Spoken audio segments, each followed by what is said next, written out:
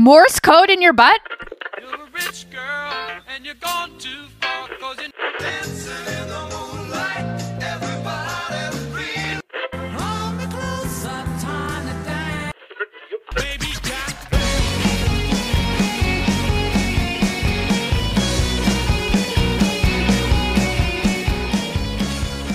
Welcome back to Lyrics for Lunch. This is the show where we take a deep look at some of the untold stories behind some of history's favorite and not so favorite songs and artists. Hey. I don't like your tone. No?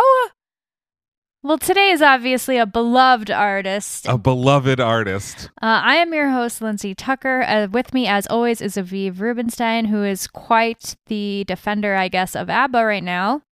Yes, indeed. Well, so I'm going to make you an ABBA believer by the end of this episode. Okay. Got 18 pages of ABBA for you.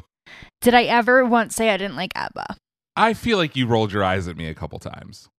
Because you're very intense with it. Okay. So, listeners, this has been an episode that's been brewing for a long time. I knew that I wanted to do a big ABBA episode. All of my friends know that I have a deep love and affection for ABBA, an unironic love for their pop stylings. And so I want to thank James Gutierrez, friend of the show, for just gifting me, for no reason really, other than I love ABBA, the complete ABBA magazine, the full story, or I forget what it's called, but I use that for a lot of the sources for this, plus grunge.com, The Guardian, and Music-oholics. There's like a ton of just like ABBA historical plays by play. Is it like editors in chief? No. Plays by play? I think it's play-by-plays. And so instead of listing every source as it comes, just know that it's all from those places today. But before we get into today's episode, how are you doing, Lindsay? Hi, I'm doing okay. Like I said, a little bit stressed, as we all are, part of the grind. Yeah. I'm just ready to quit the daily grind. So if anyone just wants to sponsor my life, that would be awesome. Mm-hmm. She's taking applications for sugar daddy or sugar mommy. Oh, yeah. Either. Any. No discrimination. Any sugaring. Any All sugar's sugaring. welcome. Yeah, me too. A little stressy, depressy. But, Baseline. It's Baseline for you. Yeah, baseline It's for turning me. out to become baseline for me now. Like, this is not okay. I'm sorry I've infected you with my pessimism. I'm like Archie Bunker, like screaming at the news, like listening to the radio. Like, my life is not going well right now. Calling your son-in-law meathead. Yeah. Okay. Anyway, today we're going to be talking about ABBA. I know for certain that Lindsay will not let us have another ABBA episode about this, so this is going to be the complete ABBA episode. Whoa. I don't think that's true. I do not know why you're acting like I am so anti-ABBA. It's actually so okay. Mind blower number 1. It's not pronounced ABBA. Oh, whoa. Starting off with a real I know. It's pronounced ABBA. ABBA. ABBA. ABBA. Not like that. That's You don't like that one? excuse me, Mr. Record Shop owner, do you have any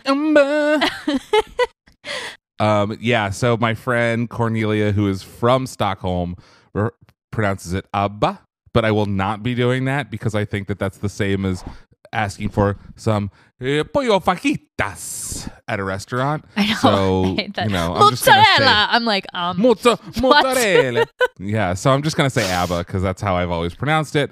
And the song of the week, the main song of the week, there will be a couple other ones that we listen to, is The Winner Takes It All. So let's take a listen to the song first because we're going to be departing from it for quite a while. Oh, great. What even is this show? Who knows? Who's to say?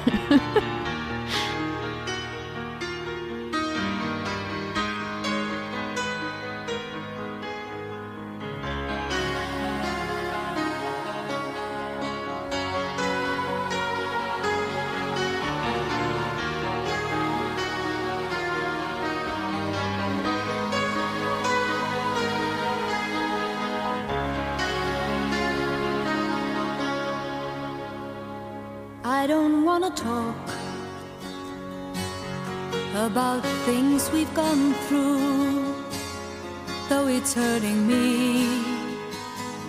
Now it's history. I played all my cards, and that's what you've done too. Nothing more to say, no more race to play.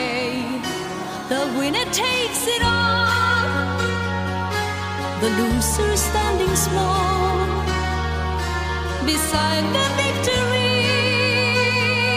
That's her destiny. I was in your arms, thinking I belonged there. I figured it made sense, building me a fence, building me a home, thinking I'd be strong there. But I was a fool, laying by the rules. The gods make wrong with ice, their minds as cold as ice. And someone way down here loses someone dear. The winner takes it all, the loser has to fall. So what are you seeing right now? Someone explains, why should I I'm just seeing a blonde lady with too much blue eyeshadow singing at me. like I used Yes, to but kiss in that particular shot, there's like hands playing the piano in the foreground. We're gonna talk a lot about those when hands. she calls your name. Somewhere deep inside, you must know I miss you. But what can I say? Rules must be obeyed. The judges will decide. The likes of me abide. Spectators of the show always stay alone. The game is on again. A lover or a friend, a big thing or a small. The winner takes it all. I don't wanna talk if it makes you feel sad, and I understand. You've come to shake my hand. I apologize if it makes you feel bad, seeing me so tense, no self-confidence. But you see, the winner takes it all.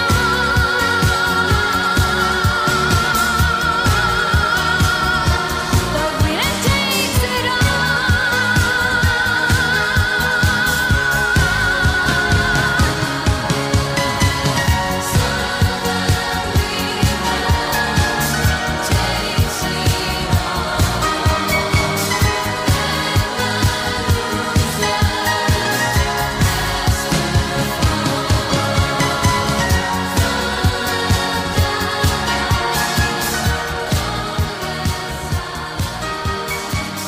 This So what do is you see the in there? original music video with these photos.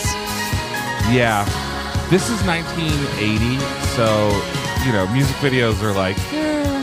But what? Tell me about those photos that you saw. They're just black and white photos of the band looking, I don't know, stage laughter. Yeah, they're like press photos. Yeah. Right. Well, so okay, there's a reason for that too. Okay. How much do you know about ABBA? What do I know about ABBA? They're from Sweden, right? Aren't they? They are from Sweden. Yes. Did they win one of those big contests that They Rachel did McAdams win made a movie about? Yes. So on April 6th, 1974, ABBA burst onto the world stage by winning the 19th annual Eurovision Song Contest for their home country of Sweden. and it was with their song Waterloo. Okay, I did know that. I did know that Waterloo was the winning song. Yes, in 1974. So let's take a quick listen to Waterloo, because this is the Waterloo performance from Eurovision 1974. Oh, We great. move now across into Sweden. The gonna largest love of the this. You're gonna love their intro. Scandinavian countries. And although we're looking at streets, it's a country full of mountains, lakes, and forests. And of course, it's full of blonde Vikings. And this is one of the Blonde reasons why it's good for pictures. These are the Whoa. ABBA group, born Yep, I'm getting the Nazi vibe Frida? already. Anna, who's just beside her with the long blonde hair, and Benny. If you can work that out, that's why they're called ABBA, because in fact it's Benny born Annie Fried and Anna. They made their first record in 1972, and if all the judges were men, which they're not, I'm sure this This is group would creepy get as a lot of fuck. votes. You'll see why in a minute. Their song is called Well, what's Napoleon. creepy about it? Napoleon. No wonder their Popping song is out called from behind Waterloo. blades This of is grass. Sven Olaf And the dude's like, if all the judges were men, they'd certainly win, because everyone wants to As fuck Anna. Waiting for Waterloo by ABBA for Sweden. Watch this one.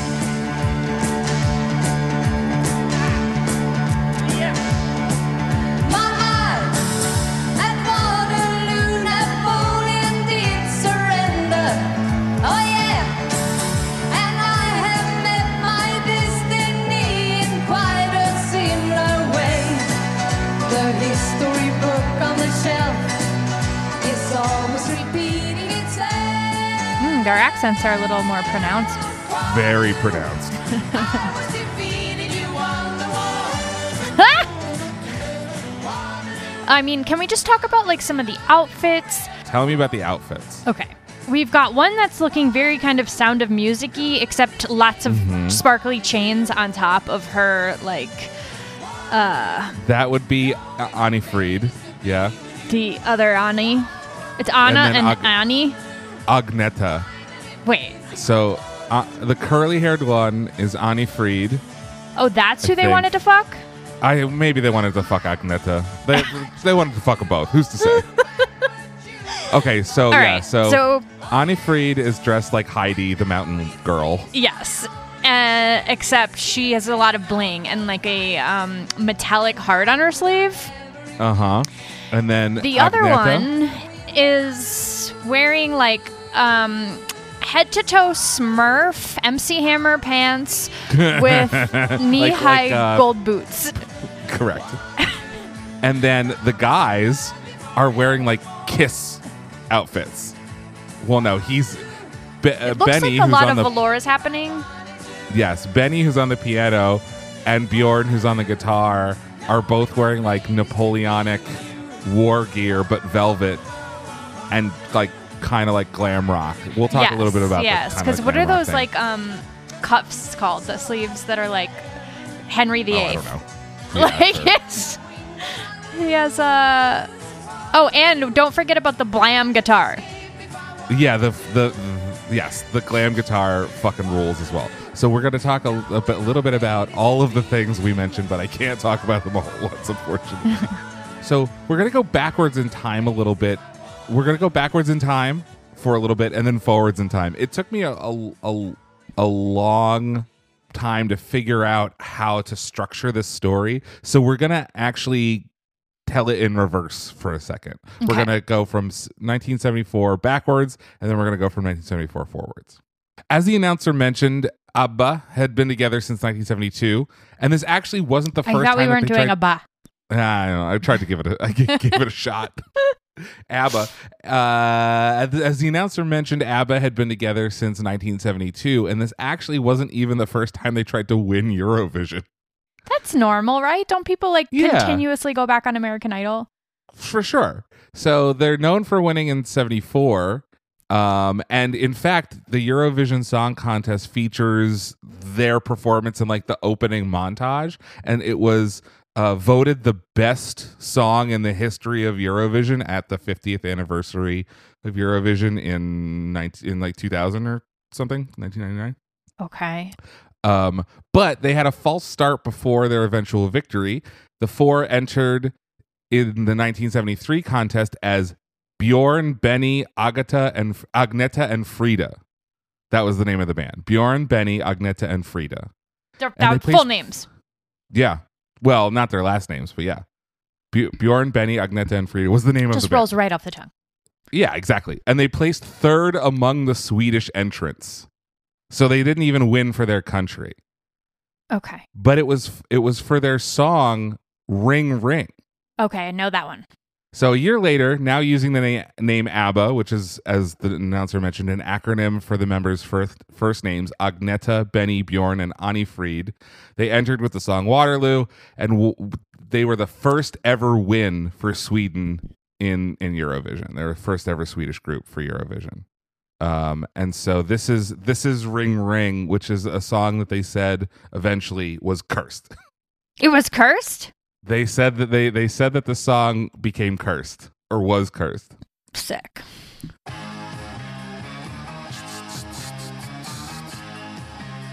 So, tell me a little bit about the musical styling compared to like what we know of ABBA from. This is a little more like rocky. Mm-hmm. There's like a Little Richard style piano. Yeah, like a honky-tonk piano and some distorted guitars. Yep. Kind of like rockabilly-ish. And their outfits just Are amazing. keep getting better and better. Yeah, so Anni Frid is in like a snakeskin romper. Which I would wear It's open tomorrow. to her, which is open to her navel. Fucking Benny is just hideous. Just horrible looking.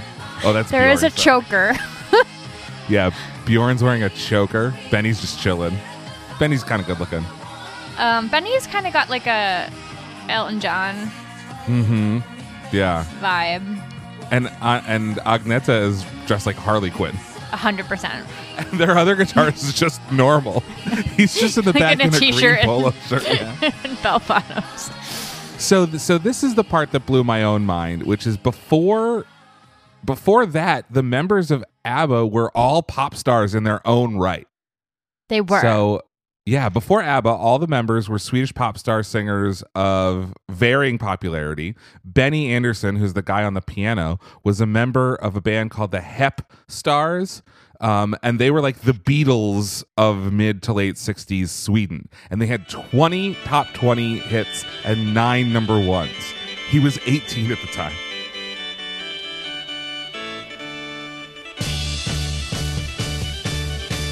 Wow. This is a real romp.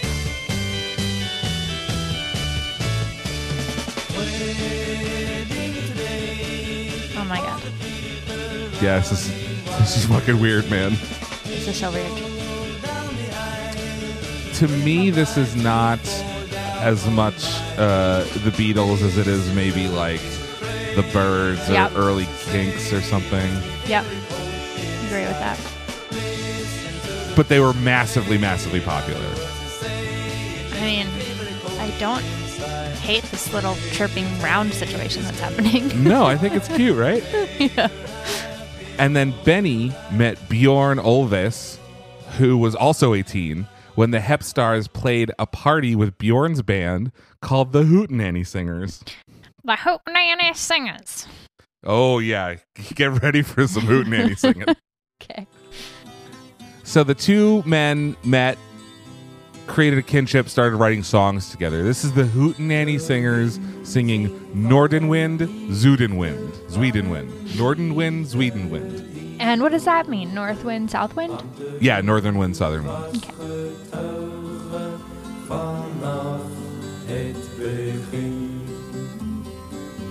So this is like the Swedish Simon and Garfunkel sort of thing.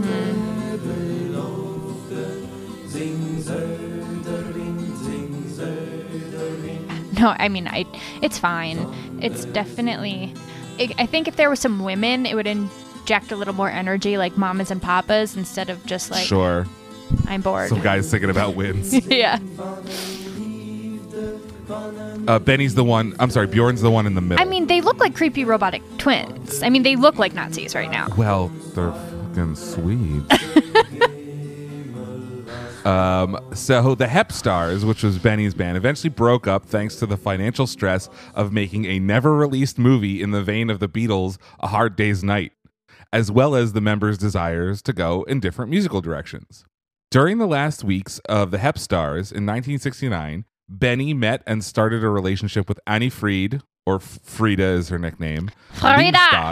Frida Lyngstad, a pop star and jazz singer who had won a 1967 Swedish national talent competition, and with that came a record contract. She'd been singing since she was 13, and Benny produced Frida's 1971 solo album, which featured a #1 Swedish hit, Mein egen stad, which means like my own town.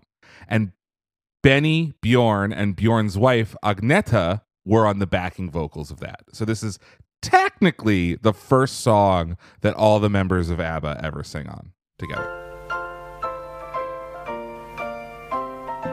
Sorry, Min egen stad, not Mein egen stad. My Swedish is a little rusty.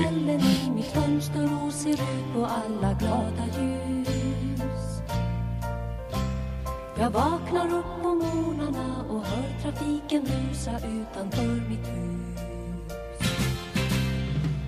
På eftermiddagen går jag runt en stund i parken och hör barnens skratt och stoj. Reminds me of like raindrops keep falling on my head. Yeah. Okay. I like this one. Yeah, it's cute, Get down right? with this. Got some I like horns. and it feels a little ABBA-y, right? Like the hook is kind of Yeah. reminiscent of like a laid-back Waterloo.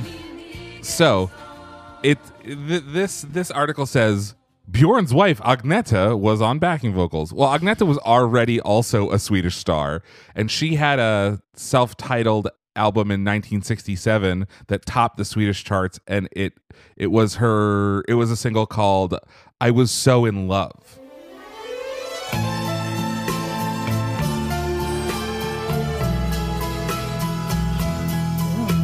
Sultry. This one's kind of sexy, right? Yeah. Du förlåta mina hårda ord när jag So she's like the Nancy Sinatra or whatever of det jag sa kunde låta som om du aldrig tillbaka mig fick. Okay. So Trodde jag Agneta fell in love in real life with Bjorn at the age of 19 after meeting him in a cafe, and they were married by 1971. Okay. Benny and Annie Fried were also living together by 71, but they didn't get married until 1978. So this is from Musicoholics. The two couples joined together and started making music in 1970. ... Well, kind of. So they went on a holiday together to the island of Cyprus. Fun. And what started out as a fun idea to sing on the beach became an improvised live performance in front of UN soldiers who were stationed there. Oh my gosh. That's so ABBA. It is so ABBA. At the time, Benny and Bjorn were recording their first album, like as co-songwriters, and that was supposed to be released in the fall of 1970. But this would be like if in the late 90s, Justin Timberlake, Britney Spears, Christina Aguilera, and Brian Littrell were all dating, all went on vacation, were like, fuck it, let's do a supergroup.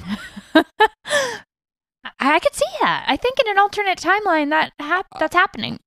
Yeah, but so the weird part is this supergroup became so much more popular than each of the four of them ever were that it's like hard to remember for anybody that they all had careers before this. And big It's ones like at that. relatively like obscure information. Yeah, I didn't. I count myself as a big ABBA fan and did not know this until yesterday.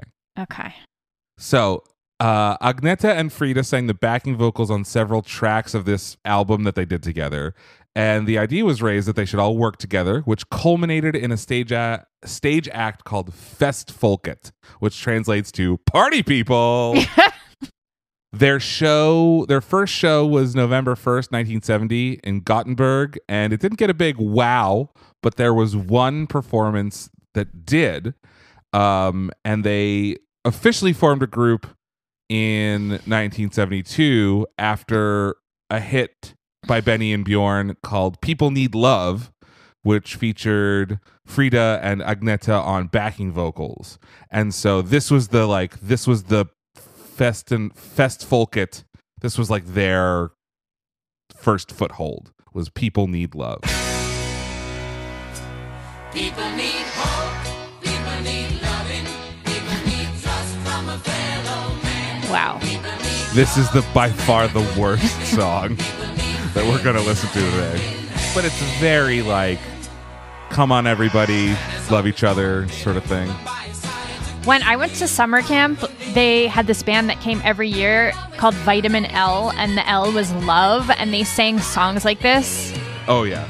Oh yeah. Vitamin L for sure. And Bjorn is just getting uglier That hair. day by day. He's got like John Denver I'm hair. not having a great hair day, but this takes the cake. So, People Need Love led to an invitation to enter the Swedish section of the Eurovision Song Contest. So someone heard that and was like, somebody get these guys. Yeah. Okay. And which they lost with Ring Ring. Okay. And after they lost with Ring Ring, so we're back to 1974, before jumping back even further, a competition to find suitable names for the group was held in a Gothenburg newspaper because Bjorn, Benny, Agneta, and Frida was not good. Wait, what's wrong with that? It just doesn't roll off the tongue. So some of the entrants that impressed the group were Alibaba, Fab, Baba, and in the end, all the entries were ignored, but it was officially announced in the summer of 73 that the group were to be known as ABBA. And the rest is history. We're not going forward yet. 'Cause before that, Anni Frid had a bit of a sordid past, just like many sordid past, just like many of her other Western European contemporaries. You know, there's a bit of Nazi stuff in there. Okay. I thought you were going to be like, she slept with her professor. No. What a little slut. There is a song called "When I Kissed the Teacher," which fucking rules. You would say that. I would say that because it's a good song. So it is just as bad as you think, but in a different direction. Okay. So this is an article from June 2002 from The Guardian called "The Torment of the ABBA Star with a Nazi Father." The torment of the ABBA star with a Nazi father. Okay. Mm-hmm. So, quote, "When ABBA sang 'Knowing Me, Knowing You,' there was one member of the cult Swedish pop group for whom it had a special meaning. Anni Frid Lyngstad is one of thousands of people who grew up in Scandinavia shunned, persecuted, and parentless. It's alleged that some were even used as guinea pigs in drug trials." What? Yes. Known as the Tyskerbarnas, or German children, they were the offspring of Norwegian mothers and German soldier fathers, the result of a Nazi plan to, quote, enrich the Aryan gene pool. Okay. I'm just going to wait till the end. I mean, so the Nazi plan was not only to conquer everybody, but you know, there's pillage and there's also the other thing. So long story short, Anni Frid's mother was assaulted potentially by a German soldier, and Anni Frid was the product of a rape. Product of rape. It's not actually explicitly said that it was a rape. It was just a liaison. But like, if you have a fucking occupying army in your country, right? You don't need to convince me. Yeah, right. So Anni Frid's story is typical of the suffering of thousands. After her birth in November of 1945, the result of a liaison between her mother, Cindy, and a German sergeant, Alfred Hasse, the infant's mother and grandmother were branded as traitors and ostracized in their village in northern Norway. They were forced to emigrate to Sweden, where Anni Frid's mother died of kidney failure before the daughter was 2, Anni Frid. Right. Quote, She achieved amazing things in Sweden, something she would never have been able to had she stayed in Norway, where she would have been branded a freak, says the spokesman for the organization representing the children. Founded in 1999, the group is called Krigsbarn Verboten Lebensborn, or Source for Life, and it takes its name from the scheme run by Heinrich Himmler, the leader of Hitler's SS, to create the master race. So this was like a codified thing that the Nazis were doing, was like spreading Nazi fluids all over. Sure. Yeah. Not that spreading your seed everywhere is not a science experiment. Was there other kinds of tests carried out on these kids? Yeah, so the tests were actually done, or the guinea pig kind of tests were actually done also by the Norwegians, because they were like a lower class of children that they could like experiment on and whatnot. Yeah, we're going to talk a little bit about, so basically these were children of a lesser god because the Germans definitely couldn't claim them after the war, and the Norwegians didn't want them after the war. So we'll talk a little bit about that. Okay. This organization has been pursuing its claims for compensation for abuse and discrimination through the domestic courts, and the case involves 122 people and argues that the wartime Norwegian government was complicit in the Nazi scheme to breed with blonde, blue-eyed Norse women. So the favorable to the Nazis Norwegian government was like, fine. It's worth noting that Anni Frid is the not blonde one. The brown curly. The brown curly haired one. The Norwegian government asserts that if crimes were committed, they happened too long ago to be dealt with now. Oh, sure. No props. Yeah, right. So as of 2002, the case is now going to the country's Supreme Court, but the victims and their families are prepared to take it to the European Court of Human Rights. Having been rejected by Norway so far, we have little choice but to take our case further afield. We see Norway as a rundown gas station in comparison to the gleaming motorway service that is the European Court of Human Rights in Strasbourg. What? So this guy Brandisher, who's the spokesperson for this organization, he's calling the Norwegian court a rundown gas station in comparison to the European Court of Human Rights. I hear this, but I'm just like, what? Where? Okay. He doesn't give a shit about what they say because he's Totally. already planning on going to the teacher. And so he himself, Brandisher, is the son of an Austrian elite soldier who raped a Norwegian woman. And he said that the Norwegian government is likely to face a huge embarrassment once the case receives full international attention, which I don't think it ever really did. Because, this is new information to most people, I think. So most of these children who stayed in Norway were social misfits. Very few have received proper education or been employed. Quote, it's typical that they've suffered from depression and low self-esteem, says this is from their lawyer. Most have had problems forming relationships or being able to relate to the real world, which is hardly surprising when you spent your formative years being called a German idiot, a no-good bastard who doesn't deserve to be alive. Had Germany won the war, they would have almost certainly been heroes, but Germany lost, and soon after, the Norwegian mothers lost their status, and their children were classified as rats by government officials. I don't know whether that's literal rats or like figurative rats, but either way, these are fucking kids, you guys. Yeah. So it gets a little worse. The post-war hatred toward the offspring of German soldiers was so great that the government psychologist commissioned a report on the children and their mothers, and it concluded that women who had fraternized with Germans were, quote, of limited talent and asocial psychopaths, some of them seriously backward. Yes, let's blame it on the women. Yeah, it's totally the women's fault for living in an occupied country and for both governments being like, you should do this or you might die. You'll definitely die. You will 100% die.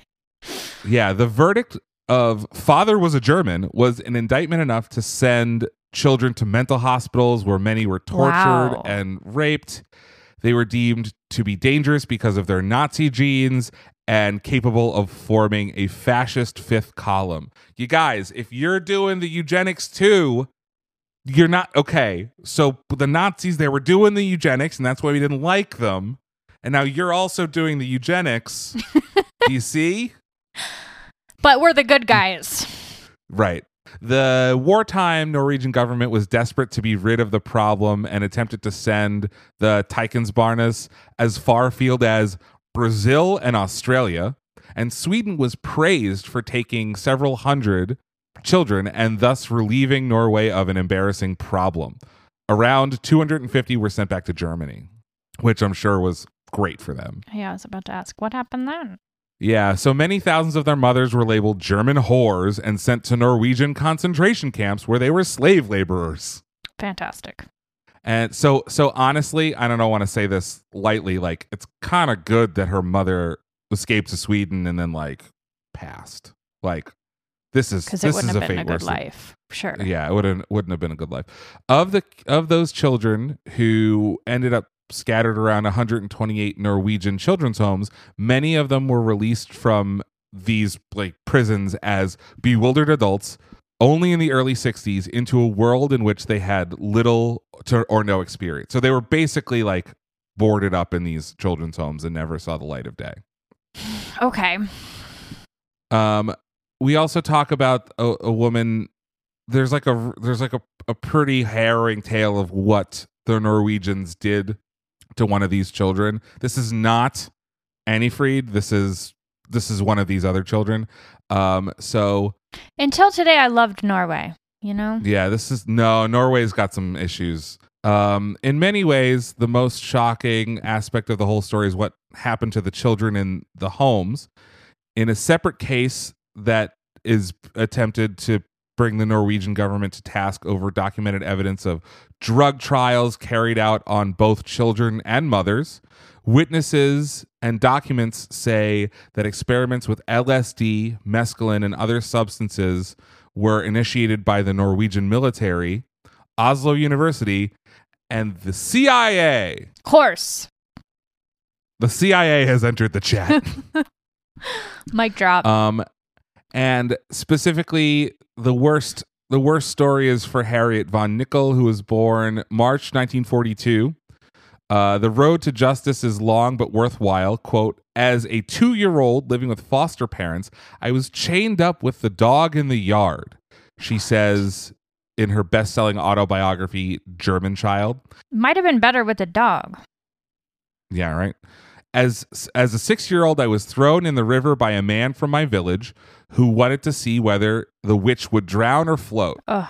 At the age of 9 or 10, she says, drunken villagers from Burser near Trondheim branded her forehead with a swastika made of bent nails and threatened to rape her. A woman saved me, and I rubbed sandpaper on my skin to get rid of the swastika. Ow. Oh. That's so fucked up. I want to cry. Yeah, really, really bleak shit. And so Annie Fried was one of these lost children and luckily made it to Sweden and had like a normal-ish life, was able to, win talent competitions and become a singer. Normal-ish. Okay. Does it get any worse for her, or was that her rock bottom? Annie Fried was not the one who had to rub sandpaper on her skin to get rid of the swastika. Yes, I know. So yeah, how could your life get worse than that? Well, we'll find out. But it's not. This is the worst, most graphic thing we're going to talk about today. Okay. If that's what you're asking me. Okay. So back to Eurovision. In 1974, the group entered Melody Festivalen, which was the Swedish qualifier for Eurovision. It took them to the Eurovision finals. By this time, they had adopted their name of ABBA. But ABBA was also the name of a Swedish canned fish company. Ugh. And so they had to clear it. They asked the company, and the company agreed to allowing their name to be part of the pop group. And they were like, yeah, it's fine, but you just have to wear, you have to dress like fish. You have to dress like fish. So soon after this triumph on the stage, Waterloo was number 1 on the charts all over Europe, even reaching the top 10 in the US, where the Eurovision Song Contest had no impact at all. right? No one even Knew about it. knew what it was. Yeah. Okay. So the album of the same name was also a huge hit in Sweden. However, there was like a stigma of being the winners of the Eurovision Song Contest, just like there's a stigma of winning American Idol, right? Yeah. You're not a serious musician. Yeah. So it made it difficult for ABBA to be taken seriously when they tried to follow this first success. At first, ABBA seemed destined to be one-hit wonders. After the worldwide success of Waterloo, their albums and subsequent singles didn't chart, including Ring Ring, which they released after Waterloo, and they said was pretty much ignored in the UK. In the same article, Bjorn explains that they were still experimenting with their sound, and they were trying to sound more like The Sweet, which is the name of a band. Okay. Which is like a glam rock group, which was stupid because we were always a pop group. He went on to say, Ring Ring is cursed. I feel like that's kind of an overstatement because nothing really I- bad well, came I out of it. He's being a little dramatic. Their No? first European tour of 74-75 featured several poorly attended shows, causing the band to scrap plans to play in the UK, France, Belgium, and other countries, and to cancel Switzerland shows due to poor ticket sales. So really, like, their follow-up single, Ring Ring, put them right back in the toilet. In the summer of 75, the group went back to their roots and towards small Swedish folk parks as they had done before Waterloo. And they also released their third album, which was just called ABBA. And it produced their first international hit since Waterloo. Two of them, actually, SOS and Mamma Mia. And Mamma Mia kicked off Australia's lifelong affair with the group ABBA. Mamma Mia was number one on the charts in Australia for 10 weeks. All right, 10 weeks, that's a long time. It's not like Titanic long or anything, but Oh no, we'll get they're still picking up speed here. So, finally, let's talk about the outfits. Right? They're on tour, they're wearing these crazy outfits, they're doing the videos. We got all kinds of crazy outfits.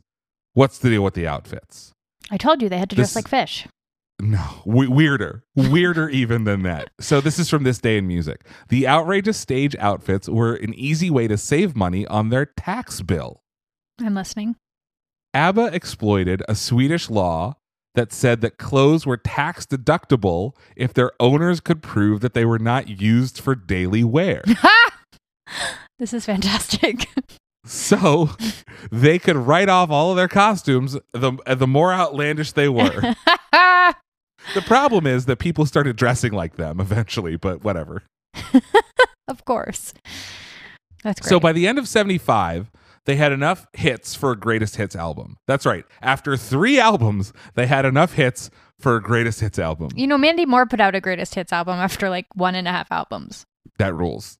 So they released that greatest hits album in Sweden in 1975, the rest of the world early 1976. The compilation also included a new song called Fernando. And Fernando was another international smash that was number 1 in 13 countries and Australia's best-selling single of all time. Of all time. Yeah, up until that point. Whenever I think of this song, I think of that 70s show, Hot Donna. I don't know about that 70s show, Fernando. Hey, do you recall that night we crossed the Rio Grande? What? I can see it in your eyes. What are you talking about? How proud you were to fight for freedom in this land. Shut up, don't. There was something in the air that night. The stars were bright. Hello, they're making out. I'm missing it. I've seen them make out. That night. Is this like your, I really want for to your see you spank again. bank? What's happening here? Fernando, shut up and dance. They were shining there for you and me and liberty. Fernando, though I never thought that we could. I think that was the first time. Oh, really? Yeah. I didn't know that. Yeah. So, real quick digression on Fernando. It's one of us. This is from Spin Diddy. It's one of a small group of singles that sold more than 10 million copies in Australia. This includes Elton John's Candle in the Wind and Bing Crosby's White Christmas. White Christmas is the best-selling single of all time, anywhere. In Australia, performing the single on live TV, the audience was larger than the number of people who watched the first moon landing. Oh, shit. Fernando was released by ABBA in November of 1975 and went quote-unquote viral in 76, selling 6 million copies that year alone. It hit number 1 in 13 countries and was the best-selling single of all time in Australia. This song was an epic victory for ABBA in Australian because Australians are now, quote, the most fanatical of all ABBA fans. So Fernando was originally composed for Frida's solo album. It was. It was. So this is before they even met. Yeah. Well, no, they met, but they weren't making music together. Because Benny and Bjorn wrote some songs from first Frida's solo album, which is called Frida Alone. Frida Alone. And so the Swedish version, Frida opens the ABBA version of the song and sings it alongside the other female vocalist, Agneta. And the Swedish language lyrics were written actually by the manager, Stig Anderson, ABBA's manager. And they're very different than the English language versions. In the Swedish version, the narrator tries to console a heartbroken Fernando because Fernando has lost his great love, and the sorrow can be hard to bear, but the fact that friends let us down is something we all have to cope with. The lyrics to the chorus are, "Long live love our best friend Fernando, raise a glass and propose a toast to it to love Fernando, play the melody and sing a song of happiness, long live love Fernando." The English version, totally different lyrics. Oh, tell me. And it's about a totally different story. What is it? Bjorn Ulvaeus of being an ABBA wrote the English language lyrics, and according to an interview he gave in December of 2008, Ulvaeus was imagining a picture of 2 war veterans reliving their past when they were young fighters under Emiliano Zapata in the Battle of the Mexican Revolution in 1910. It's very different. Very different. So Ulvaeus thought the original lyrics were boring and sought a storyline that matched the name Fernando, and so he made the story up. It's not based on anything that actually occurred in the Mexican Revolution. So real quick, Emiliano Zapata Salazar was the lead figure in the Mexican Revolution, and he was the main leader of a peasant revolution in the state of Morelos, and he was also the inspiration for the agrarian movie called Zapatismo. So the thing that's interesting is after 4 years and 3 albums, they released a greatest hits record. The new song on the greatest hits record wound up being their biggest hit to date, since bigger than Waterloo. But just like Waterloo, they went back to the well, so to speak, of discussing famous war figures as metaphors for love without really understanding the history behind the war figure. For sure. This is really weird. It was at this point that Annie Fried found her father. What? So this is from The Guardian. In 1975-ish, Annie Fried found her father by chance. They met for an emotional reunion at her Swedish villa, and this was instigated by Benny Andersson, her ABBA bandmate and husband. Afterwards, the singer said of the meeting and of her father, "It was difficult. It would have been different if I'd been a teenager or a child. I can't really connect to him and love him the way I would have if he'd been around when I grew up. Plus, he's a Nazi. The depression she subsequently suffered was attributed by friends to the delayed encounter with her long-lost father, who was at that point a retired pastry cook. And Annie Fried withdrew for years in Greta Garbo style. I don't know. I'm not super familiar with Greta Garbo's thing. But she's viewed as a role model for her fellow Teisker Barnes, who are still living in Greta Norway. Garbo is known for her melancholic, somber persona. Okay. So firmly entrenched in the superstardom after the success of ABBA and Greatest Hits, the band released their 4th studio album, which was called Arrival in 1976. And in a review in Pitchfork, Simon Goddard notes that the band's image is one of international pop idols at this point in their history, starting with the LP cover on which they finally looked like superstars. On the cover of the album, they're in a private helicopter. They are. So they finally look like superstars, the kind who traveled in private helicopters like the one on the cover, in which they are cocooned with curiously cool expressions. Cocooned with curiously cool expressions.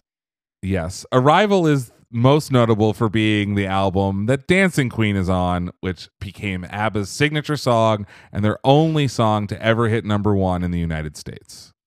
In a 2016 Guardian interview, Frida remembered bursting into happy tears upon hearing just the backing vocals of Dancing Queen and called it absolutely the best song ABBA have ever done. Do you agree? No. I actually strongly dislike that song. So we're not going to listen to it. What? In 77, what? What do you mean? We're Great. skipping Dancing Queen. We all know what Dancing Queen's like. I know, I'm just surprised that you skipped something. You're like on a James Cameron tear with this one.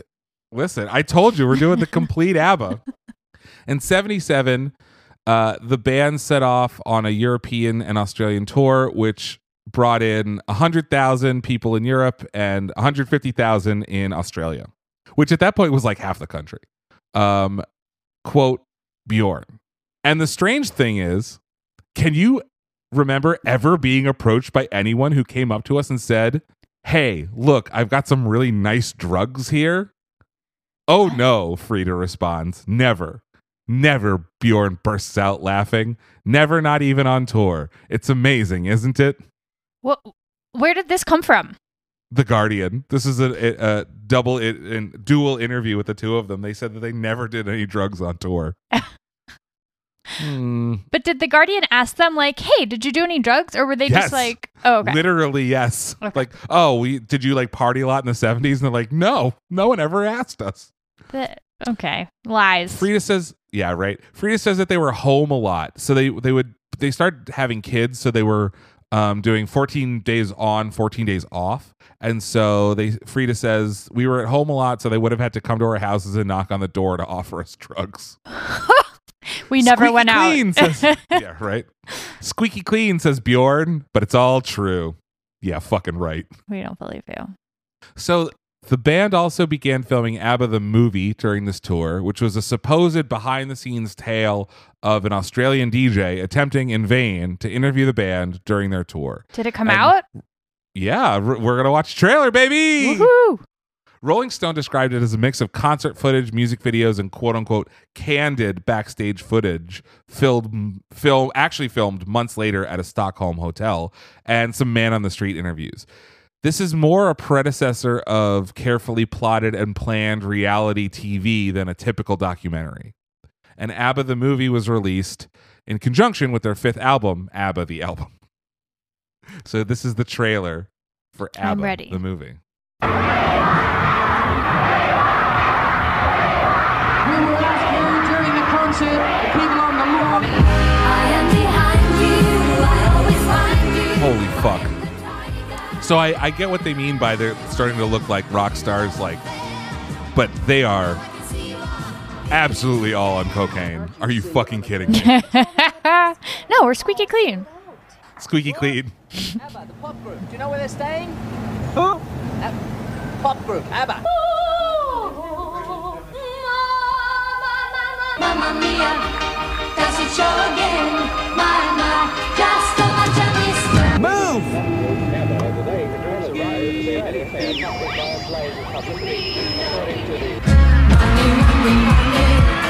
Must be funny in the rich man's world. You haven't got a press pass.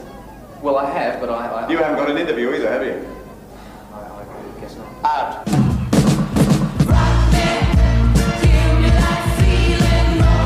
I think they're a fantastic group. What do you think of their presentation? Because I think they're nice and clean.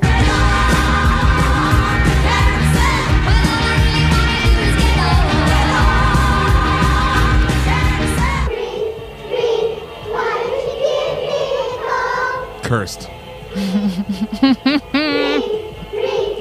Not creepy at all.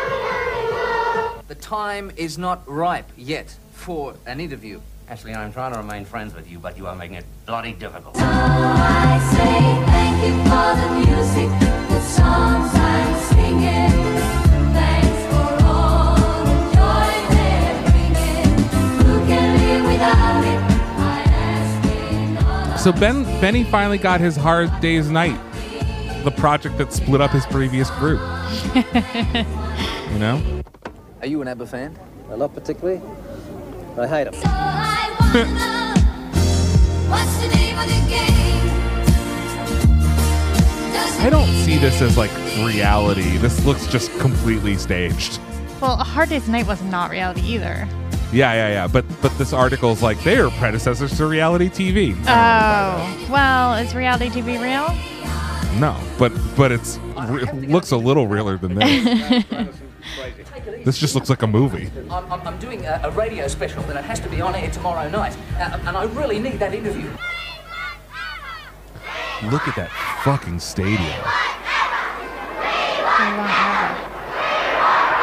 But that's so many fucking people.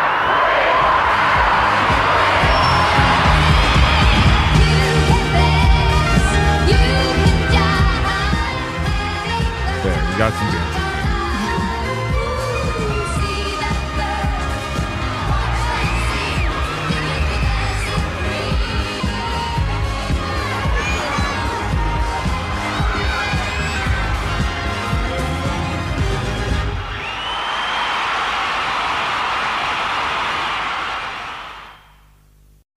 So, fun fact from this day in music. During the Cold War, currencies from behind the Iron Curtain were embargoed.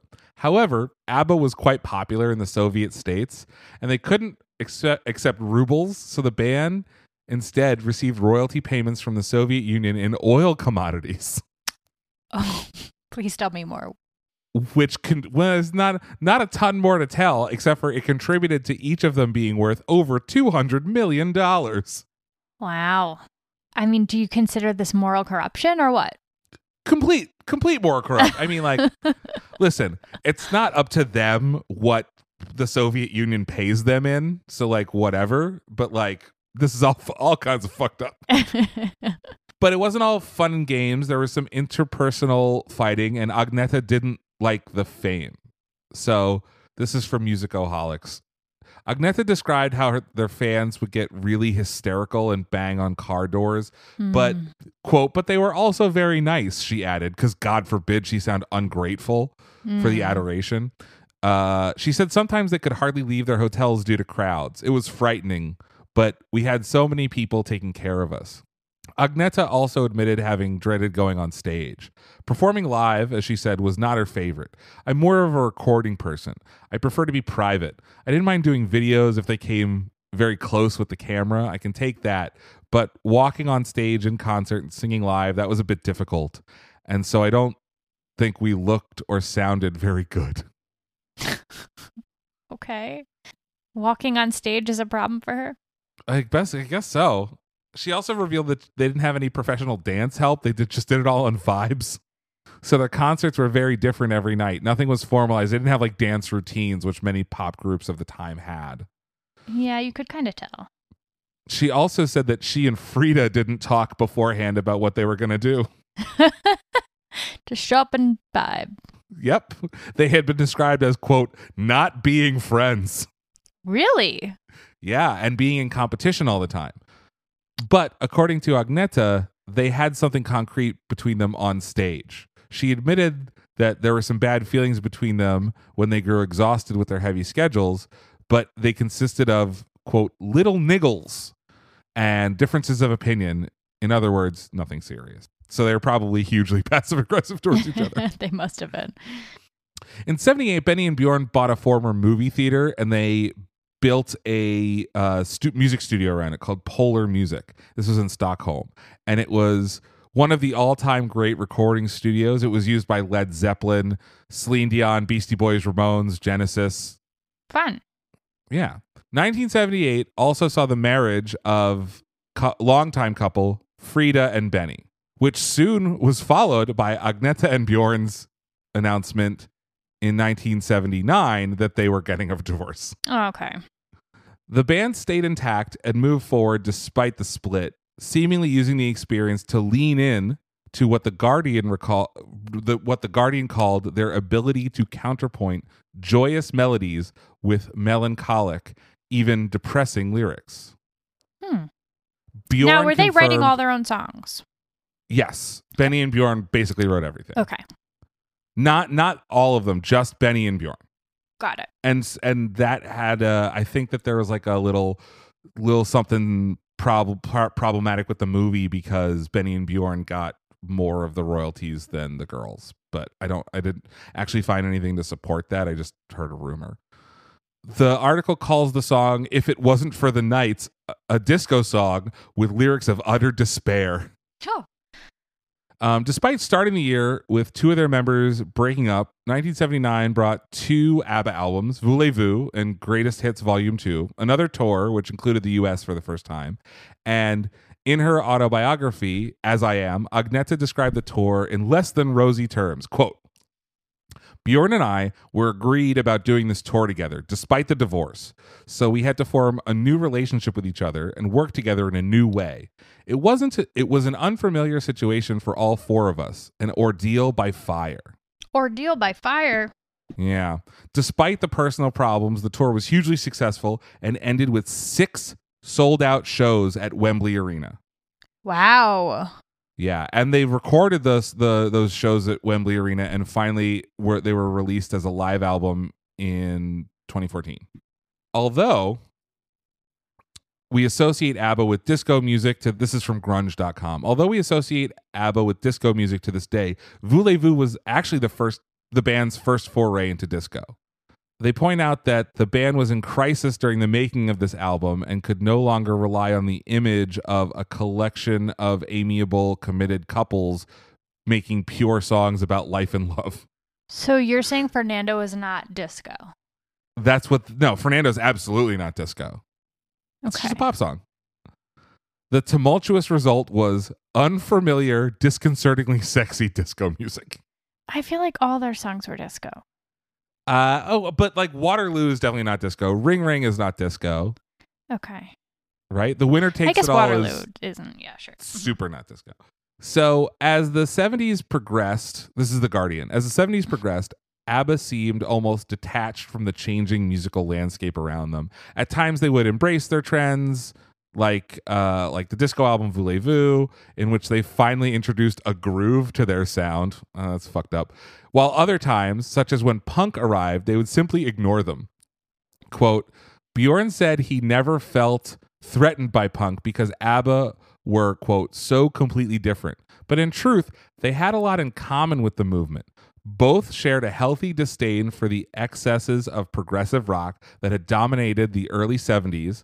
Both focused on brevity, and both viewed the holy grail of pop to be the 7-inch single.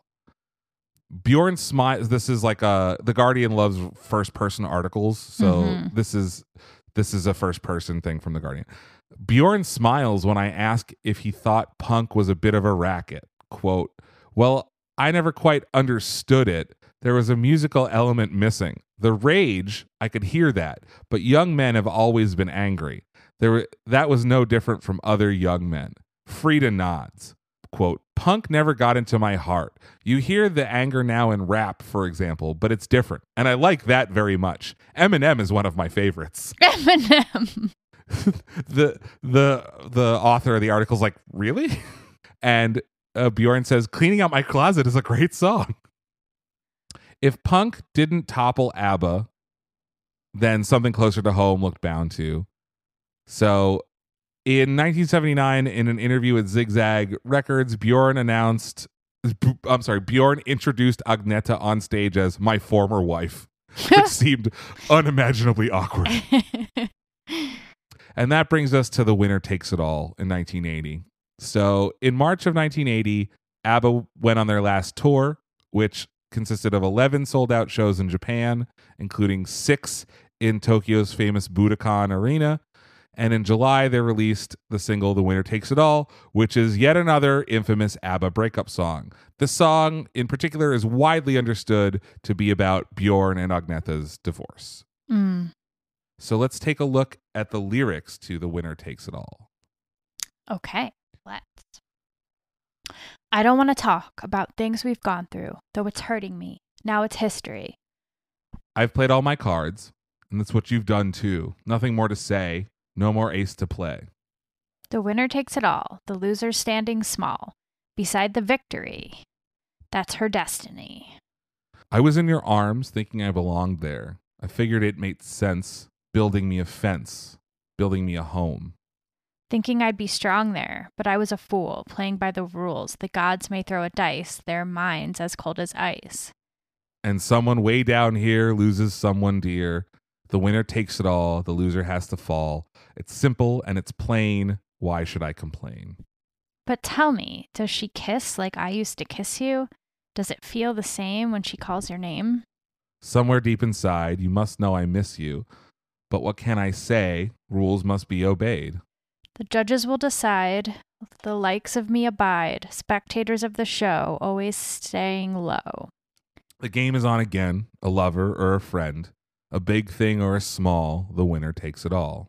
I don't want to talk if it makes you feel sad, and I understand you've come to shake my hand. I apologize if it makes you feel bad. Seeing me so tense, no self-confidence. But you see, the winner takes it all. The loser has to fall. Throw a dice, cold as ice. Way down here, someone dear. And it's plain. Why complain? So this song fucks. You love this song. I love this song. I think the song is great. And it does juxtapose the like kind of, it's not, I would necessarily say like a happy tune, but like definitely a bouncier tune with like pretty transparently sad lyrics. The music is sad. The music is sad, but not as sad as lyrics. So you said like exclusively Bjorn and Benny wrote the songs. yes, well, Bjorn wrote this song and Agneta sang it. That is fucking weird. So this is the Guardian. He found a new woman? He did find a new woman, yeah. So the fact he then arranged for his former wife to sing the song has sometimes been portrayed as an act of sadism, although he begs to differ. He begs to differ. He's like, I don't think so, guys. He says, I don't know. He says, no, not at all. I think she loved the words. Frida agrees, though. Says, quote, she did. And remember, the song was for so many people, not just Bjorn and Agneta.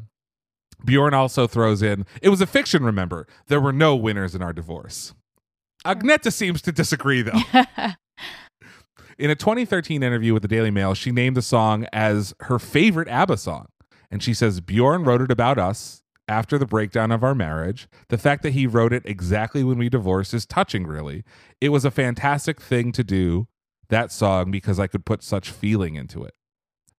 This is the Evening Standard, but it's still Agneta quote. I didn't mind sharing it with the public. It didn't feel wrong. There's so much in that song. It was a mixture of what I felt and what Bjorn felt, but also what Benny and Frida were going through at the time. But she found it hard to find the emotional strength. Double Fines is fucked up. She found it hard to find the emotional strength to sing the line, tell me, does she kiss like I used to kiss you? Yeah, that's pretty fucked up. It's pretty fucked up. But I do think, you know, if you look through the lyrics, it definitely is. I feel like he's like, there's like the guilt. He like feels, it seems like he feels guilt. Sure. And he's like making her forgive him or something in the guilt. I don't know. It's very, very bizarre. Regardless of its actual meaning and significance, the song was another worldwide hit, and it was ABBA's last top 10 single in the US. Frida points out, the music scene changed with us. Something like ABBA didn't exist before. Pop like that was not invented yet. Such was ABBA's pop prowess that even the divorce of both couples couldn't derail them. At least not until after they've written some of their best material, including The Winner Takes It All. Surprise! Wow. So they both got divorced and they stayed together. Mm-hmm. So their seventh album, Super Trooper, followed in November of 1980. Super Trooper found them moving a little bit away from disco and returning to the pop sound typical of their early albums. But 1981 brought more personal upheaval. Bjorn remarried in January of 81. And just 1 month later, Benny and Frida announced that they were divorcing. So Benny and Frida were living together since 71, married in 78, and they split within just a couple years of marriage. That's tough.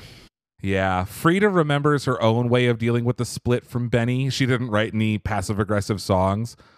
Unable to leave the band, she simply reinvented her image. Quote, I changed my whole style. I cut my hair very short, very spiky. I became Spiky. another woman in a way, so it manifested itself mostly like that. But like, what a fucking cliche of like, I'm going to cut my hair. I was going to say, I think all women can relate to the I just got a breakup haircut. Yeah. And amid everything, they released their last album in 1981 called The Visitors. It seems that one reason for ABBA's break that ended up being the end of the band was, this is stupid. So grunge.com is like, it wasn't the double divorces. It was that Benny and Bjorn were collaborating with Tim Rice on the Broadway musical Chess. Chess? Yeah, Chess the musical. Sounds riveting. Yeah, so they released the music on an album before the premiere of the stage show, and it's the story is of a love triangle between an American chess master, a Soviet chess master, and the woman who manages one and falls in love with the other. Oh my God. It was released in 1984, and it was much more successful than the musical, which was finally came to the stage in 1986. But there was a single from the album sung by Murray Head, and it was called One Night in Bangkok. And it might be, this is from grunge.com, the best example of a funny old song that you think will kill at karaoke until you realize the lyrics have aged very, very poorly. I'm sure they have. I like One Night in Bangkok. So quick question though. You said they were collaborating on the musical, but then you said like it did better than the musical, but like what? The soundtrack? So they were collaborating on the music for the musical. So the soundtrack did better. The soundtrack did better than the play itself. Okay. Yeah. Sorry, music versus musical.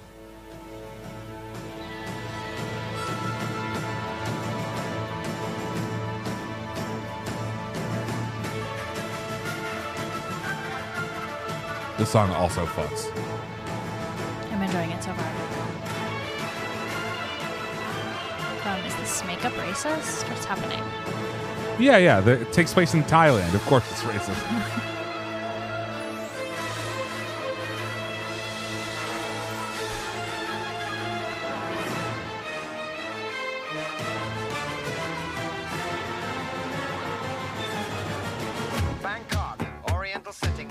That took a turn.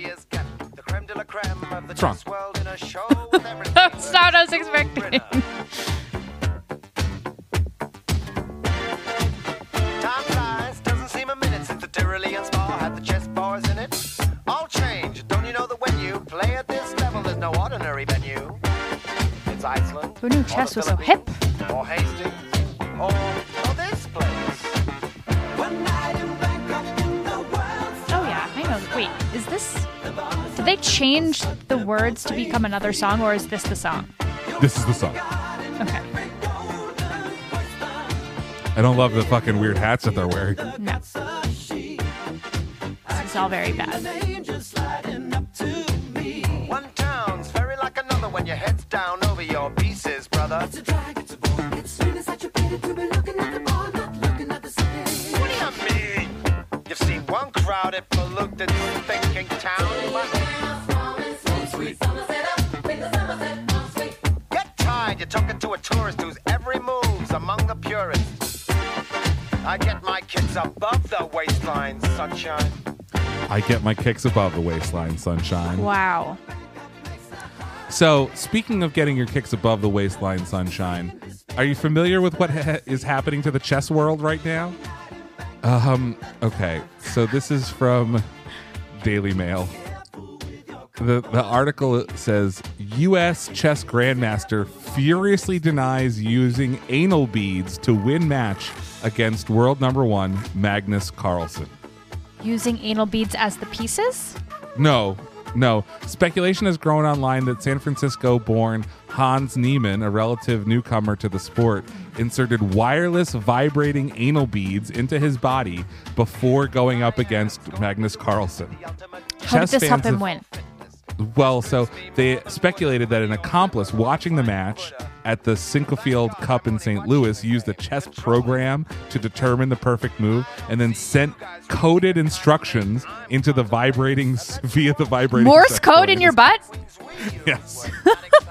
Neiman has vehemently denied cheating on this occasion, but critics note that he has his like ELO rating, his like chess rating, has shot up very recently, precipitously. Anyway, That's fascinating. yeah. Do we have like video? A clip? We do not have a clip. We have a picture though. Oh, I'll take it. I want like video footage of him at Amazings or whatever it's called, like buying his cheating device. Picture's pretty good. Oh yeah, he looks like he has something up his butt. All right, back to ABBA. Agneta also made 3 solo albums and then took a 17-year-long hiatus from recording. She became quite reclusive. She was the one that didn't like touring anyway, focusing on astrology and yoga and horses. So she made a comeback in 2004, and Frida also recorded a solo album called Something's Going On in '82, and it featured production and drumming from Phil Collins. Oh, great! Yeah, is Phil Collins a horrible person? No, I think he's okay. It sold almost 2 million copies, so she did okay. But also in 1982, Frida married a prince. A real life prince? Yeah. So Annefried Lyngstad is officially Princess Annefried Sinni of Rus, Countess of Plauen. I don't know, man. Come again? Countess of Plauen. It's my porn name. I was just about to say. So most people will know Frida from ABBA and remember her short-lived marriage to Benny Andersson. But after she divorced him, Frida left Sweden in 1982, relocated to Switzerland to live with her boyfriend, who was an architect, Prince Heinrich Russo of Rus, Count of Plauen. And they lived in their family castle in Freiburg. What the fuck? So, yeah, she just like fell in love with the prince. Every girl's dream. Yeah, right. This marriage ended far sooner than the pair would have hoped because Heinrich died of lymphoma in 1999. Oh, so sad. But as a result of the marriage and following Heinrich's death, Frida took on a new name and became Princess Annefried Sinni is her mother's name, of Rus, Countess of Plauen. So from a trash bag victim of a Nazi sexual assault to a real life princess is pretty good. You know what I mean? I would say that it was an unlikely ascent. An unlikely ascent, but like of all of the 4 of them, she's the one that deserves it the most. Agreed. Yeah. Surprised they weren't like, no, you trash like bag. they're treating Meghan Markle right now. Right. Well, she's white, so they wouldn't. It's fine. She's white. She looks German. She is German. And frankly, she's like a huge famous. Oh, yeah. Yeah. So this is from Musicoholics. During interviews at this time, Benny and Bjorn denied ABBA's splitting up with quotes like, "Who are we without our ladies? The initials of Brigitte Bardot?" Shut up. Shut the fuck up, That is Benny. freaking weird. Frida and Agneta kept claiming in interviews throughout 83 and 84 that they would come together for a new album. But meanwhile, internal strife between the group and their manager, Stig Anderson, escalated, and the band sold their shares in that music studio in 1983. So that dream music studio that they all built together, they sold. And this is around the time back to Anderson, back to their manager. Oh, okay. There was also, it's like weird, Agneta, like there's a little bit on Agneta becoming a recluse. I mentioned that she became a recluse for 17 years. So this possibly was spurned by a car accident in which she was thrown out of the window of a bus on her solo tour. Oh my God. She started accumulating phobias. Her mother died by suicide in 1994, and she was stalked from the time that she was a young teenager, even before ABBA. In fact, one of her stalkers even ruined her album release in 2004 when his threat caused all future interviews to be canceled. So isn't this a little bit reminiscent of Ace of Base? Yes, it is. Ace of Base, who modeled their whole fucking shit after ABBA in the first place. And then one of them was like, I have to become a recluse. I've been stalked. I'm traumatized. Yeah. So, Yeah. Very, very weird, right? Agneta noted that the press has always written that she's a recluse and a mysterious woman, quote, but I'm more down to earth than they think. She lives on a farm with her dogs and lives a normal life. And she says the modest former ABBA member, though, has an estimated fortune of $200 million. Not too shabby. Not too shabby. I think some of that is Russian oil money. Oh, jeez. According to Agneta, the money helps, but I don't think about it much. That's when you know you're truly wealthy, is when you just don't think about your money. You can go shopping, and if you see something very special, you can buy it. While she admitted to being somewhat of a hermit for a few years after ABBA split, she explained, I was so tired once ABBA was over, and I just wanted to be calm with my children. How many children did she have? I think 3. She described how she had married, been in ABBA, had her children, and got divorced all within 10 years. I wonder how I managed it, she admitted. So they're his kids. But I was kids. young. They are his kids. So, I think some of them are his kids. So, as you might recall, teenage Agneta was like this like hot blonde girl. She sang these sultry songs, and even if you can believe it, even Swedish journalists would make creepy remarks about her in interviews. Shocking. So there was a Dutch truck driver named Gert Vandergraft who was 16 years younger than Agneta. And he was stalking her and settled himself a quarter of a mile from her home on an island. Her home is on an island, and he's just like, he's on it. He's like, oh, by the next one, yeah, he's on. The island is Eckerö, which is in Stockholm, and things turned sinister. The police raided his cabin, which included a shrine dedicated to Agneta, and he was still threatening her in 2004. But she still has an open mind and heart. Quote, I want to give everyone a chance. Maybe you should rethink that strategy, lady. I agree. So the band, despite saying that they're not broken up, they're fucking broken up. Clearly. Aside from a quick TV appearance in 1986, the foursome didn't reunite publicly until they played at the Swedish premiere of Mamma Mia the movie in 2008. So that's fun. 22 years. Despite the lack of a disbanding announcement, the individual members' endeavors before and after their final public performance, coupled with the collapse of their marriages and the lack of any activity in the following years, made it pretty clear that ABBA had broken up. But this is the weird part. Okay. Even though they weren't together anymore, ABBA became a huge hit in the 90s. As noted by Britannica, ABBA was pretty much inactive as a group throughout most of the 80s and 90s, yet it was during that time that their status as pop icons turned them into a global phenomenon. ABBA mania happened starting in 1988. Really? Yeah. For some reason, we know why. We know that Australia is ABBA's number one fan, right? So it started in Australia, pop culture, and there's even an Australian parody / tribute group called Bjorn Again. Bjorn Again. And they play to this day. But it's like weirdly, there's like it's like a gay thing. It's like a drag thing. Bjorn Again started playing in 1988. They still continue to play to this day, and it's like a staple of like drag nights and stuff. Okay. Australia's obsession with ABBA inspired 2 movies in just 1994. So Muriel's Wedding. Oh, that was inspired by ABBA? So there's an ABBA musical number in Muriel's Wedding. Mm-hmm. Here we can watch it with Toni Collette and Rachel Griffiths. Love me some Toni Collette. Love me some both of them, actually. I always forget that Toni Collette's Australian. I'm not alone. I'm with Muriel. And now let's hear a warm welcome for Act 5 in the Hibiscus Island Star Search. It's Fuck yeah. ABBA!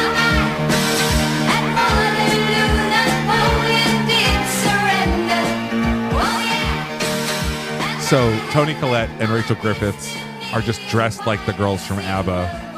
This is fantastic.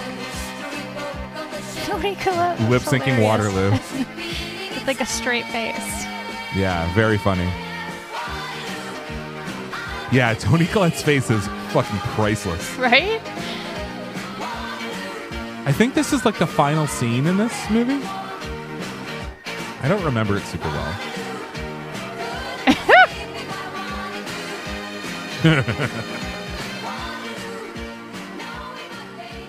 And also Priscilla, Queen of the Desert, which gave the world Guy Pearce and Hugo Weaving. It's basically an Australian version of Tu Wong Fu, Thanks for Everything, Julie Newmar, from a couple years before that. And that's Leonard Shelby himself, Guy Pearce.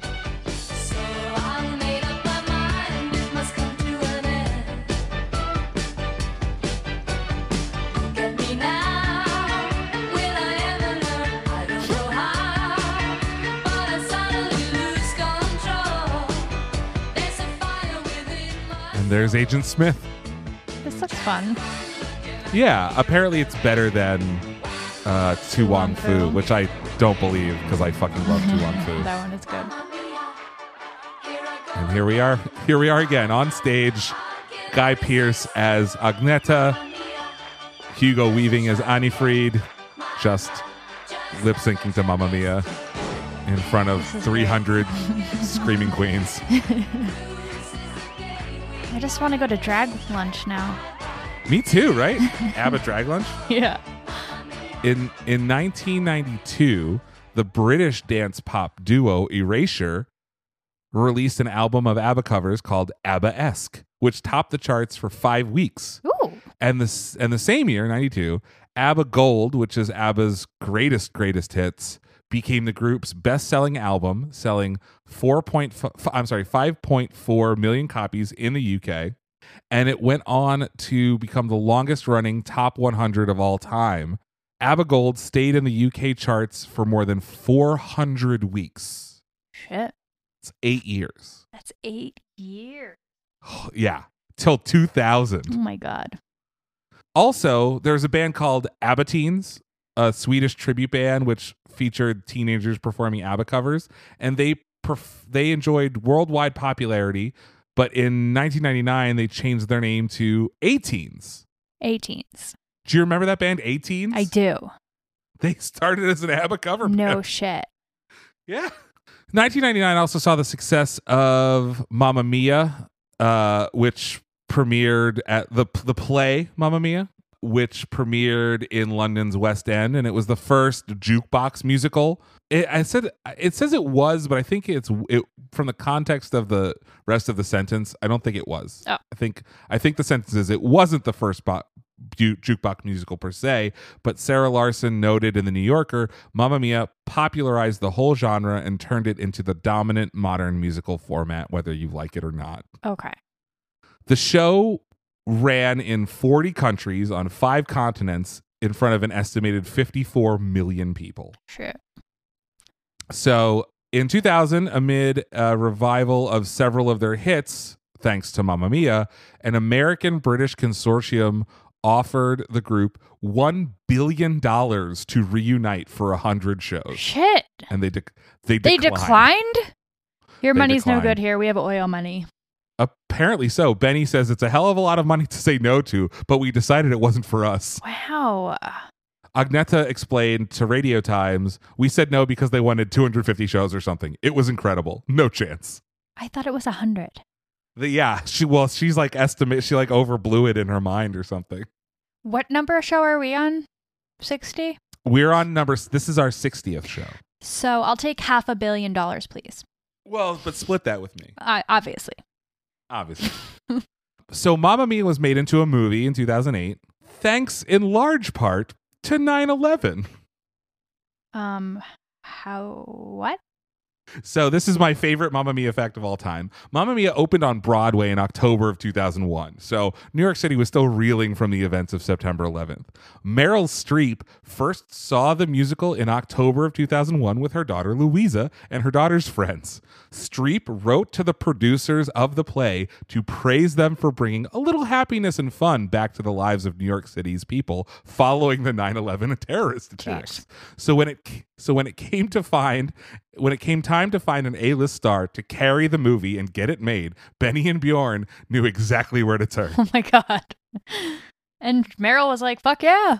Fuck yeah. So Meryl says yes and performs So The Winner awkwardly. Takes It All. So awkwardly. Here we are. No. We're gonna watch it. We're also gonna watch Winner Takes It All, but I have a sentence before that. So this is the trailer for Mamma Mia #1. Okay. I have a dream, a song to sing. So for those listening who don't know the premise of Mamma Mia, young Sophie does not know who her father is. She reads her mother's journal to find out that it could be one of 3 dudes who all had sex with her mom within the same weekend. for the wedding. And she invites all 3 of them to her wedding. Not Mamma Mia. Not unlike the plot of Gilmore Girls, in which young April finds out that her dad could have been one of 3 people, and for her science experiment for middle school, goes around Does a DNA and test. steals their hair and does a DNA test. Yeah, there's they never really mention that there could just be a DNA test, a very easy to perform DNA test. Is your father here? And Amanda Seyfried is such a babe. in She's this movie. great. I mean, it's not just one. I mean, wasn't Colin Firth already an A-lister? Not really. Yeah, I feel like they but- have a lot of so A-listers. They have a ton of A-listers, but they all came from Meryl. Okay, so got it. This is this is a bit of a dive for Mamma Mia, but Pierce Brosnan said yes to the movie without reading the script and knowing that he needed to sing because he cannot sing because he wanted to make out with Meryl Streep. To make out. Yeah. Like he's like, oh, do I kiss Meryl in the movie? Oh, I'm what in. a creep. Okay. I think it was a little classier than that because he's Pierce Brosnan, but sure. Was it though? There's a quote like I wanted to kiss her when we were at Juilliard together, and now I finally get to, or something. Whatever. Okay. Meryl Streep went to Stockholm to record her vocal for the song "The Winner Takes It All," and according to Benny Anderson, she did it in one take. Oh, shocking. Yeah, right. He called Streep's performance a miracle. So here is Meryl Streep singing "The Winner Takes It All." So in they Mamma thought this Mia. was good? Is it just me? She's of all of the bad performances in this is kind of in the middle. I'd say she's no Christine Baranski, but she's no Pierce Brosnan. It's also the way it's shot is so fucking awkward because she's just singing at him. There's barely any cuts. I've played all my cards, and that's what you've done too. Nothing more to say, no more ace to play. What? She doesn't know what to do with her hands. She does it. Well, this is that's not her fault. The vocals are not that bad, but It's just the body movement in all of her songs in this movie. It's what are you doing with your body? Look at Pierce Brosnan. Talk about someone who doesn't know what to do. Thinking I belong there, I figured it made sense. Building me a fence. Where did that red sash come from? Why? Maybe it will distract people from this awkward motion. Thinking I'd be Just hide your hands. But I was Give me 2 coffee mugs. playing by the rules. The gods may throw. I mean, jukebox musicals are tough no matter what because you have to emote in weird ways with song lyrics. Yeah, and sometimes in it's ways too that they were never contrived. intended. Yeah. I really did not like Across the Universe because I felt like it was just so I contrived. hate that movie. Oh God, I hate that movie so much. Brosnan's like, we have fucking 8 more days of shooting this. She kiss like I used to kiss you. Does it feel the same when she calls your name? Also, like, this part of the song doesn't make sense in the context of the rest of the movie. Right. Who is she? He like was engaged in the past, but he's like been trying to tell her that he's been divorced for 20 years, and like just like tell her at this point, like, Yeah, this is. she's been singing at you for 2.5 minutes here. Put this lady out of her misery. This is the problem that I have with most musicals is like, why take 5 minutes to say like, oh yeah, we got divorced. The sequel, 2018's Mamma Mia, Here We Go Again, doubled down on its spectacular kitschiness by bringing in Cher. Okay, I didn't see as a this long- one. Confession. Oh, it Did not fucking watch. rules. It is much, much better than the first one. The first one, I think, is like an objectively bad movie with good music, and they didn't quite know like the high camp that they should have been engaging in. And in the second one, they're like, oh yeah, this is campy as shit. So they Christine Baranski can't stop like fucking young dudes. They double down on its spectacular kitschiness by bringing in Cher as a long-lost glamorous grandmother. Cher went on to release her first tribute album of ABBA covers, appropriately entitled Dancing Queen, in which the 72-year-old makes ABBA songs not only sound like they should have been written for her in the first place, but like they firmly belong in 2018. This is from Rolling Stone. So this is a clip from Mamma Mia, Here We Go Again, where Cher sings Fernando to a character named Fernando, played by friend of a friend, Andy Garcia. Oh, yeah.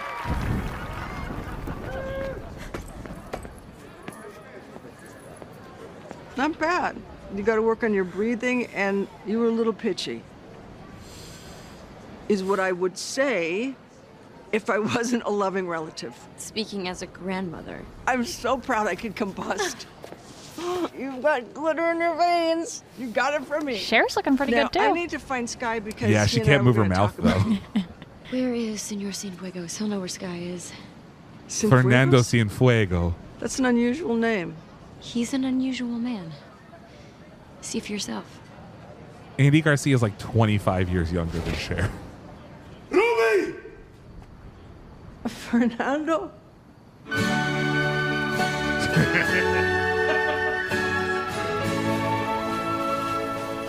Mi amor, Mexico, 1959. Can you hear the drums, Fernando? No way. I She just remember breaks out, long ago, as one Yeah, does this in is a the whole musical. movie. Also, like, I agree that these songs sound tailor-made for Cher. Just her perfect for her vocal range. softly strumming your guitar. I could hear the distant drums and sounds of bugle calls were coming from afar. They were closer now, Fernando. Every hour, every minute seemed to last eternally. I was so afraid, Fernando. We were young and full of life, and none of us prepared to die. And I'm not ashamed to say the roar of guns and cannons almost made me cry. Have to stress, Guns N' Cannons, late addition to this.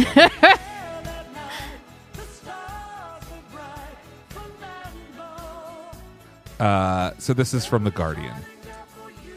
Unfashionable at their peak, ABBA have spent the time since they stopped recording, slowly moving away from being the kind of pleasure people class as guilty. These days, musicians from Bjork to Noel Gallagher are happy to praise them. Still, it seems unlikely that they will ever be held in the same regard as their heroes like the Beatles or the Beach Boys. But Not why are that we this holding appears up to bother Noel them. Gallagher as the example? Because this is The Guardian. So, like, he can't fucking... I agree. But also because Noel Gallagher is, I think, the paragon of pretension. Yeah. Okay. And he likes them. So this is Frida. I think being Swedes, we have a very down-to-earth way of looking at ourselves and what we do. We never had any, what do you call it? Hubris? Bjorn says, coming from Sweden, we were always regarded as outsiders. We were never part of that scene. The drug scene. I have to say, yeah, the drug scene, but also the international acclaim scene. He says, I have to say, I've always been much more impressed by the fact that millions of people all over the world would buy our records. For me, there's no comparison. Frida says, it does feel satisfying, I must say, that modern bands regard us like that, to hear that we were the best pop group ever. For me, it's wonderful to hear. The Guardian and the Evening Standard both report that ABBA have sold almost 400 million albums and singles worldwide, though Wikipedia puts them in the 150 million range, and their own site claims that they're at 220 million. So it's unclear how they're measuring this. Mm-hmm. In 2013, the group pledged not to reunite. Quote, we will never appear on stage again. There is simply no motivation to regroup. That's from Bjorn. That year, they also opened an ABBA museum in Stockholm. It's like Dollywood. You can walk around the folk park. There's a replica of Polar Studio and a telephone that only the 4 members of ABBA have the number of. So they just will call. Just what? Ring, ring. In addition, there's a weird internet piano. So I learned this from the podcast No Such Thing as a Fish, which is a great podcast. There is a player piano connected to Benny's piano in his home studio. So whenever he plays it, 24 hours a day, it will play remotely in the museum. But a few years later, after rejecting offers to do public reunions, including their 2010 induction into the Rock and Roll Hall of Fame, which they were like, no. We declined. So in 2016, they finally returned to the studio together. It was announced that the group would be reuniting in the form of a new digital entertainment experience. They were going to be featured as lifelike avatars, dubbed Avatars, based on their late 70s tour look. Okay, I'm into this. Yeah. In 2018, they announced that they had recorded 2 new songs, I Still Have Faith in You and Don't Shut Me Down. And by 2019, Bjorn revealed that neither song was complete, yet he hinted at a final release in the spring of 2019 and the possibility of a 3rd song. But by September 2019, Bjorn stated in an interview that there were actually 5 new ABBA songs set to release in 2020. As of early 2020, Benny confirmed that the songs would be released in September, and in April of 2020, Bjorn stated that in the wake of the pandemic, the Avatar project would be delayed, but finally, in 2021, I Still Have Faith in You was released as a part of ABBA's new album, their first in 40 years, Voyager. And that's what we're going to go out on today. I'm ready. Hi, listeners of Even the Future here. Something weird happened with Lindsay's microphone, and only her computer mic picked up the last 2 minutes of the show. So we apologize for you having to hear some noisy computer mic for the last little bit, but you'll get over it. Apologies. We'll do better next time, we promise. Where can people find us on the internet, Lindsay? Find us on the internet at Lyrics for Lunch on Instagram and Twitter. And for longer and weirder stuff, drop us a line at lyricsforlunch@gmail.com. Let us know what your favorite ABBA song is. Mine's Waterloo. If you dress up like ABBA for Halloween, send us a pic. Yeah. And tell your friends about us. It's the best way for people to find us. And let us know if there's any songs you want to hear us do deep dives on. If you want to support the show, oh yeah, if you want to support the show, go to lyricsforlunch.com and click support the show. And tune in next week when we do this all again with a brand new song. Well, it's not going to be a new song. No, it's going to be new to us song. To this podcast. New to this podcast song. But until then, I'm Aviv Rubenstein. I'm Lindsay Tucker. Saying, the winner takes it all.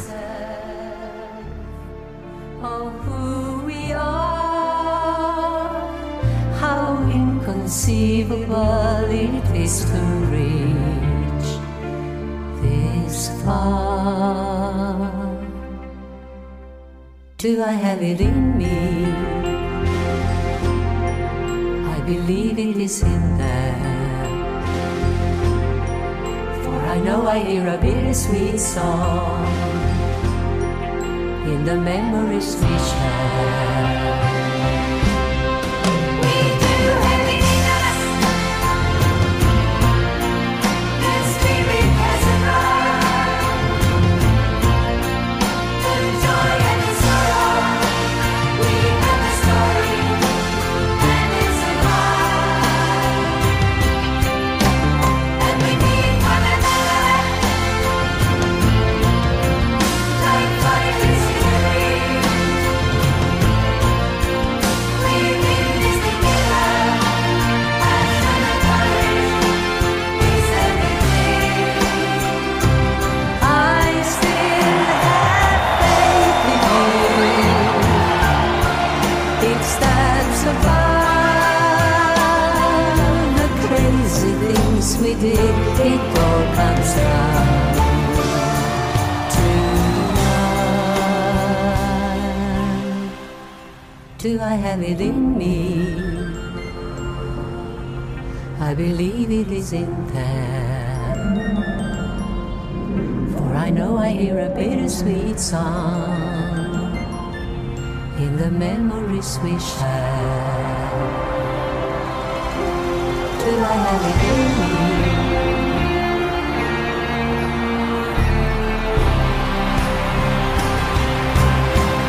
We do have it in us. The spirit has arrived.